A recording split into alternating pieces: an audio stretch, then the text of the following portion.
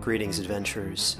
Today we're excited to introduce you to a new story, Dark Dice, a horror podcast that blurs the line between actual play and audio drama, where the story is determined by the roll of the dice. 6 adventurers embark on a journey into the ruinous domain of the Nameless God. They will never be the same again. One of the players is not what they seem after a doppelganger, a creature that can assume the form and voice of whatever it kills, infiltrates the team. As the players are picked off and replaced one at a time, can they figure out who the monster is before it's too late? Can you? Here's a quick example of what our show sounds like. The shambler with the jar of liquid inside of him.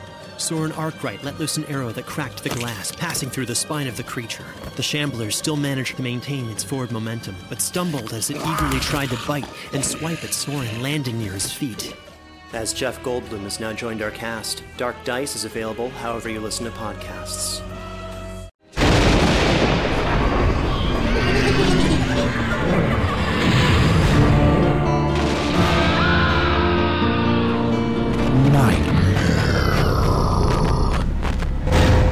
Welcome to the Nightmare Magazine Story Podcast. I'm your host, Jack Kincaid.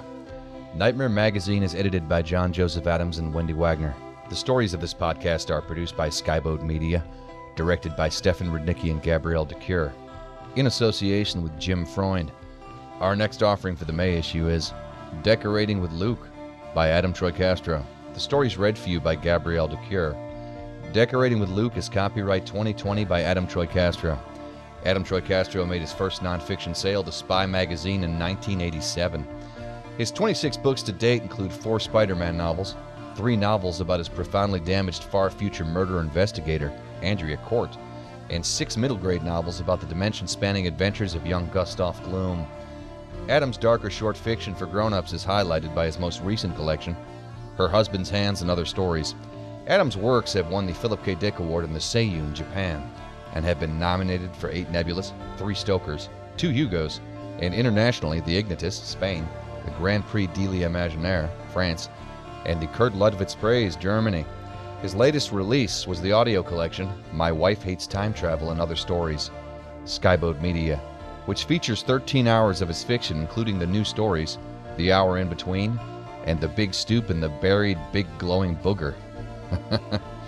Adam lives in Florida with his wife Judy, and a trio of revolutionary cats. And so ends this week's intro. So, without further ado, let's have a nightmare. Decorating with Luke by Adam Troy Castro. Hello. Thanks for coming.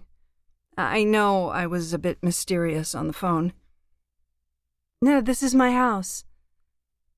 Now, I live here because a house should be an expression of the individual, and nothing in my life has defined me as an individual more than my hatred for Luke. Oh, yes, the same Luke. You were married to Luke for a while, weren't you? Yes, I know you endured a couple of years of that. I know how he sucked you in and made you his, and then once he had you under his roof, revealed for the first time who he really was. I know that it was nothing good. I know that Luke treated the people in his life like sticks he had to whittle, first peeling off the top layer, then the layer beneath, then the layer beneath that. Every day they were less than they were before. And every day they told themselves that this was just the new normal, that things couldn't get worse than they were now, that there was still some part of themselves that he couldn't touch. And this was an empty promise, because his knife was still out, and there was still raw flesh to carve. Live with Luke long enough, and you get used to being flayed. Believe me, I know. I came after you, and he was the same with me. I think there were 1 or 2 others. I don't know much about them. The stupid thing about Luke, as opposed to many guys like him, is that he didn't tailor us to just the right state of acceptance and then hold on to us forever, the way my father did to my mom. That was a case and a half. They lived together for 60 years. 60. My father reduced her to a shell within the first 5, and for the rest of their lives, played drum solos on what was left. It irritated him that, having broken her down that far, he couldn't break her down any further without killing her. But neither could he start over again with someone new, the way Luke always did. Luke liked the process of beating us down, but not so much the process of keeping us. And so we got discarded, to stumble into a world that now somehow seemed empty without him, a world where we could either break apart like sculptures made of sand, or find ourselves a new Luke to keep playing the same song. I was looking for someone like you, who, like me, put herself back together and wandered on. I know this is difficult. I promise, this is not just about rehashing old horrors. I promise you, this visit's about healing. I know you've done well. You have a little business, don't you? And it's thriving, isn't it? You're making money. You're comfortable. You live somewhere you think Luke would never find you. You're an inspiration, really. And yet, I know the mark Luke left on people. The way you startle at loud noises. The way you recoil with distrust whenever somebody probably better than Luke tries to worm his way in. You hate yourself a little bit for not being able to open up to people, don't you? You can't jettison the suspicion that even the nicest ones might be just like Luke. And then there are the old aches and pains, aren't there?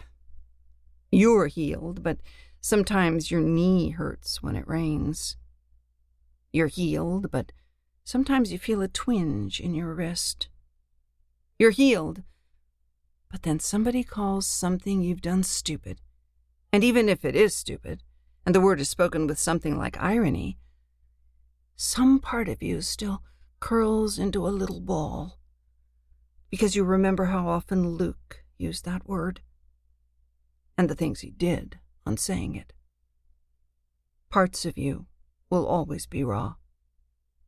Believe me, I know.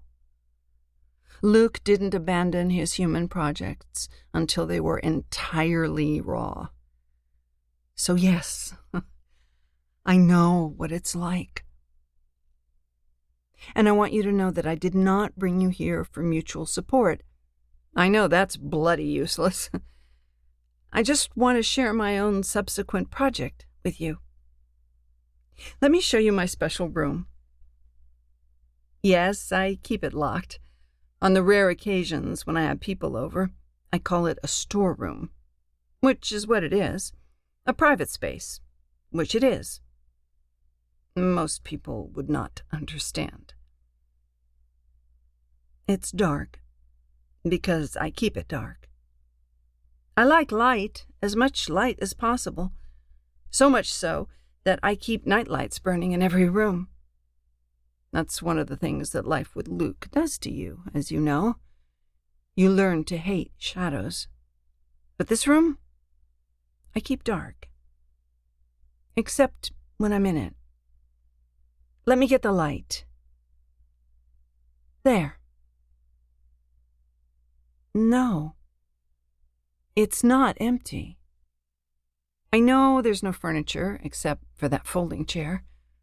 The folding chair doesn't belong here, but I bring it in here so often, just to sit and enjoy the space, that I sometimes forget to put it away when I leave. As it happens, I've been away for a few days, and I haven't been in here for almost a week. So the chair has been in here, in the dark, for about that long. This is naughty of me. Call that a temporary fixture. The room otherwise is furnished exactly as I intended. The bare bulb in the ceiling, the tan wallpaper, the boarded-up windows. the plain wood floor. Oh, and that cabinet, mounted on the wall. Yes, it's a kitchen cabinet. You would normally find it holding dishes. It's been repurposed for this room to store something else, something I intend to show you. But not yet. No, please don't touch the wall yet. Also, don't turn around. There's something behind you, to the right of the door, that I also intend to show you. But not yet. Just take in the atmosphere. Take a deep breath. What do you smell? That's right. Luke. This is Luke's room. Yes, he's here. No, it's okay. I promise you it's okay. He's not about to come storming in here and resume where he left off. This is not a return to the old days. They're dead, even if Luke isn't. What you're looking at is my personal museum of a part of my life I left behind. The same part of your life you left behind. I brought you here not to scare you, but to make sure you get to leave what lingering fear you might still have behind you.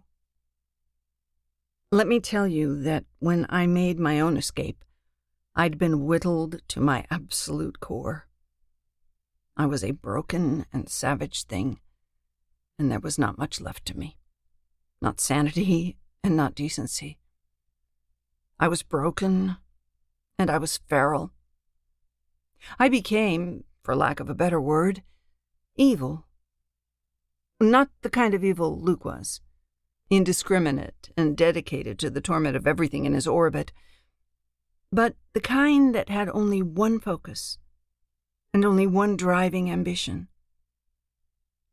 I knew that I could not live my life in a world where Luke was running around, and I knew that I would not be happy with setting the law on him, leaving him to rot in some cell somewhere. No, I considered that. But what would be the good of that? Putting a bullet in the back of his head? Burning his house down with him inside? Putting some substance in his food to dissolve him from the inside out? After all that, however much I could make it hurt, he would be released to death. And I wouldn't have been close to paying him back for 4.5 years of being carved to nothingness. I wanted him in hell. And I've got to say that I know that you must have had many of the same fantasies. Imagine getting a lease on one of Satan's little lava pits, leaving him up to his lower lip in molten rock, and being able to come back once in a while, transformed into some demonic creature capable of enjoying the climate, so you could give him playful jabs with your pitchfork. No? Funny. Near the end, that was all I thought about. What about just locking him up in your basement? Don't bother denying it. I saw a flicker there. That was another fantasy. I imagined a hidden room of cinder block, with everything needed to sustain life, running water, a toilet, food cycled through a door in the wall, and silence. I imagined coming to see him once a week or so, and just staring at him, giving him the kind of look that admitted to no humanity, while he stood at his little window and begged me to say something, anything. I would have watched the years whittle him down to nothing, as I was whittled, as you were whittled, and I would have no problem with never, ever letting him out. That's the kind of idea that goes away when sanity intrudes. Who wants to spend her life as a zookeeper? In the first place, after about a year or so of having my fun, I would either get tired of it or realize that I was in danger of being swallowed by it. I would realize that I'd simply gone from one definition of serving him from hand to foot to another. I'd either flee, or I'd wall him up forever. And even if I kept up my responsibilities as my keeper, there's the other fact, isn't it? He's a rabid animal. Rabid animals escape. Zookeepers are mauled by their lions, trampled by their elephants. People with loving pet dogs are suddenly mauled by them for no reason. I could put myself in a position where he depended on me for everything, but he would never stop plotting, would he? You know, as well as I know, that Luke, being Luke, he would get free. And then, Luke being Luke, he would damn sure find some way to put me back where I started. That fear would always be in the back of my mind, as long as he had any free will or not. I needed to find a way to keep him and never ever lose control. You see that, right? Yes, I'm insane. By most definitions, I am. But then, so are you. Here's a parable. You think the world is out to kill you. You think the government, the army, the people are all out to get you. Everywhere you look, wherever you look, the world is a machine out to destroy you. That's one working form of insanity, right? How insane is it if you're a Jew in Warsaw in 1942? In that case, you are thinking the same thoughts, the same insane thoughts. But they are no longer insane, are they? They are now wholly accurate descriptions of the world in which you live. I tell you, knowing that this man is the devil that will be a threat for as long as he remains alive is not insanity. It is a simple, realistic assessment of our situation. It is a way of thinking that was forced on you, that was forced on me. And yet it's not insane to think that killing him is too easy. That will never equal what he took. I need to tell you that after I left Luke, I made certain deals, learned certain skills, made friends of entities nobody should ever approach, became capable of certain things that I otherwise never would have wanted to be capable of. I sacrificed things that I never should have wanted to sacrifice, in exchange to do what otherwise would have been impossible. So that other women, like you, would never know the hell that goes along with wanting to. You still smell Luke, right? That's his sweat. That's his arrogant musk. That's something you knew close up. A scent that will never leave you. In a second, I'm going to ask you to turn around and look at that spot to the right of the door. But you'll need to brace yourself. It's going to be a shock. Just keep one thing in mind. You're safe. This room may smell of him, and you will see soon that it also feels like him, but I promise you that he will never hurt you or anybody else ever again. I'll hold your hand if you want. Okay.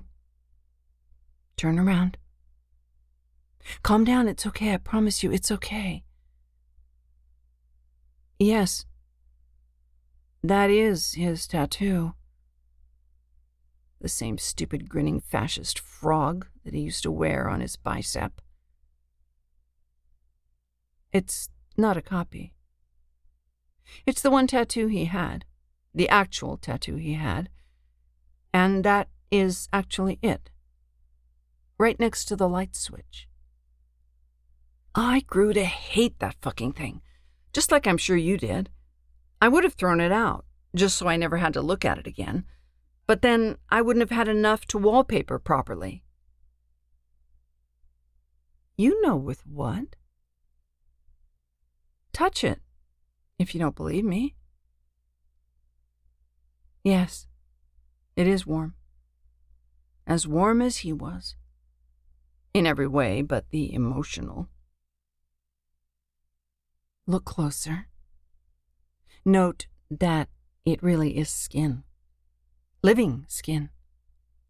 Much more than he ever had, as a man walking around in the world.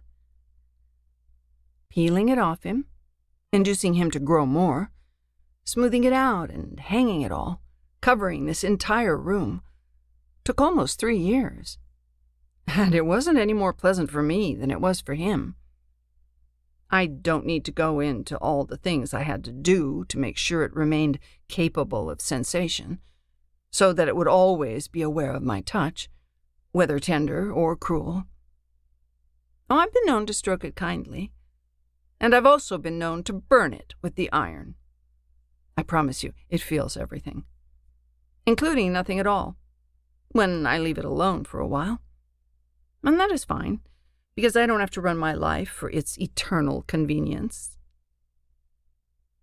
I assure you it is possible. Try it out for yourself. Use your nails. He felt that. Even if he made no sound, I promise you, he felt that.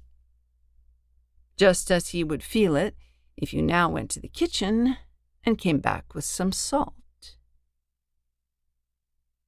This isn't just a room. This is Luke, and always will be. It's really quite impossible to kill. It heals from anything you can do to it. It's also very capable of thought, and memory, and regret, though not of speech. I could have given him that, but I had more than enough of his goddamn mouth when I was living with him, thank you very much, and there's no possible reason to hear what he has to say. What would he say? That he was sorry? That I'm a bitch? Honestly, pretty much everything he ever said while we were together belonged to either one category or the other. Unless you're talking about promises, which he never kept. So, why would I want to hear them? Why would I want to hear any of it? I don't have enough to paper another room, unfortunately, but I do have one remaining roll, which you could bring home if you wanted. It would be as reactive to your touch as it is in this room, but unless you live in a home so large you can afford a place that no one else will ever see, it's probably not a good idea. Honestly, this is just my own way of handling things. I just knew that you were part of the Luke sisterhood, and I figured that you could probably use the closure, if that's what you want. Sure, I'll leave you alone with him for a while. When you're done, you can come out, and I'll have the wine ready. But before that, I want to show you the best part. Usually, when I come in here, I'm not in the mood to see his face, or to look in his eyes. I had more than enough, thank you. But you might have some things to say out loud, and it's less satisfying to say them to the skin of his back. So, that's what the cabinet's for. It covers the precise spot where his features are. You will find them still very reactive. There you go. Hi, Luke. Look who dropped in.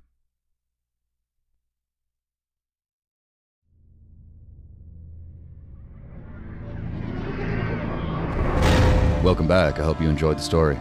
Please consider making a stop at our website at nightmare-magazine.com. If you'd like to help spread the word about the Nightmare Magazine podcast, go to iTunes, find the Nightmare Magazine podcast, and leave a review or rating there. Nightmare Magazine is published by John Joseph Adams. If you haven't already subscribed, check out our many options at nightmare-magazine.com/subscribe.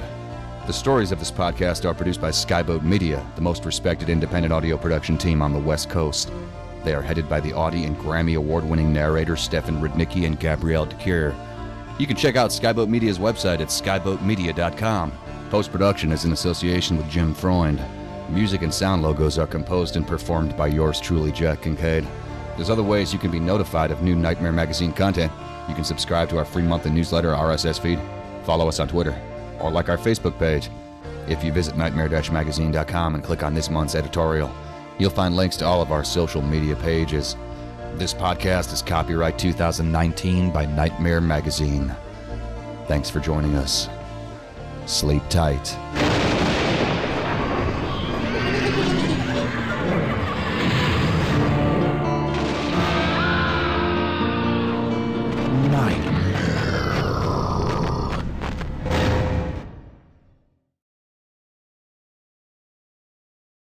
Hey there, this is Justin Bartha. I made a funny new podcast, King of the Egg Cream. It has the greatest cast in the history of podcasts with actors like Louis Black. I'm torn by my feelings for two women. Bobby Cannavale. You can eat it, or if someone hits you, you can put it on your cut. Melanie Linsky. I wonder what these marvelous things are that look just like boiled chicken feet. Jason Ritter. I can break things and pick locks and kill people. Michael Stuhlbarg. The whole point is to inspire people that they should make themselves better. Ari Grainer. No, don't whet its appetite. What are you, an idiot? Me, Justin Bartha.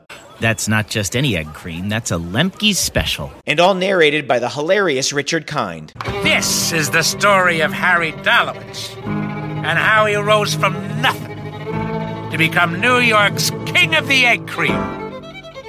So if you like funny true stories, come listen to King of the Egg Cream, available wherever you get your podcasts.